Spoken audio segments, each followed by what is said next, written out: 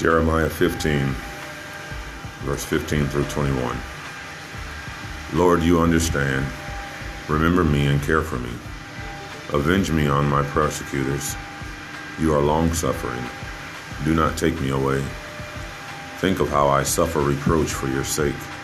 When your words came, I ate them. They were my words, my joy, my heart's delight. For I bear your name, Lord God Almighty. I never sat in the company of revelers, never made merry with them.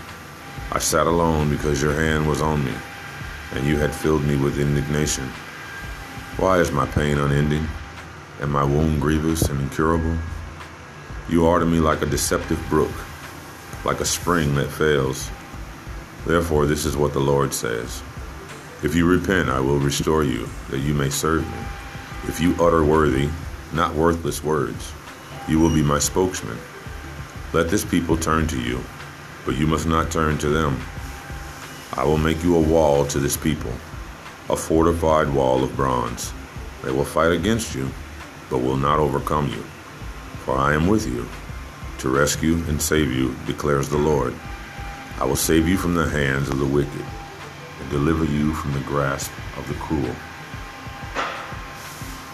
A new believer in Jesus was desperate to read the Bible. However, he'd lost his eyesight and both hands in an explosion. When he heard about a woman who read Braille with her lips, he tried to do the same, only to discover that the nerve endings of his lips had also been destroyed.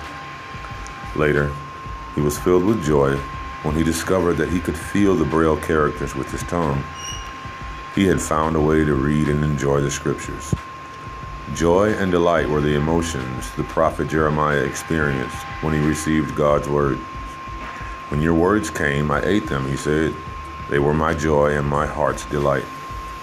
Unlike the people of Judah who despised his words, Jeremiah had been obedient and rejoiced in them. His obedience, however, also led to the prophet being rejected by his own people and persecuted unfairly. Some of us may have experienced something similar. We once read the Bible with joy, but obedience to God led to suffering and rejection from others. Like Jeremiah, we can bring our confusion to God. He answered Jeremiah by repeating the promise he gave him when he first called him to be a prophet. God reminded him that he never lets his people down. We can have this same confidence too. He's faithful and will never abandon us. When have you experienced joy in reading the scriptures? What can help you regain your hunger and thirst for God? Faithful God, thank you for speaking to us through your words of the Bible. Help us to seek you earnestly and obey you faithfully.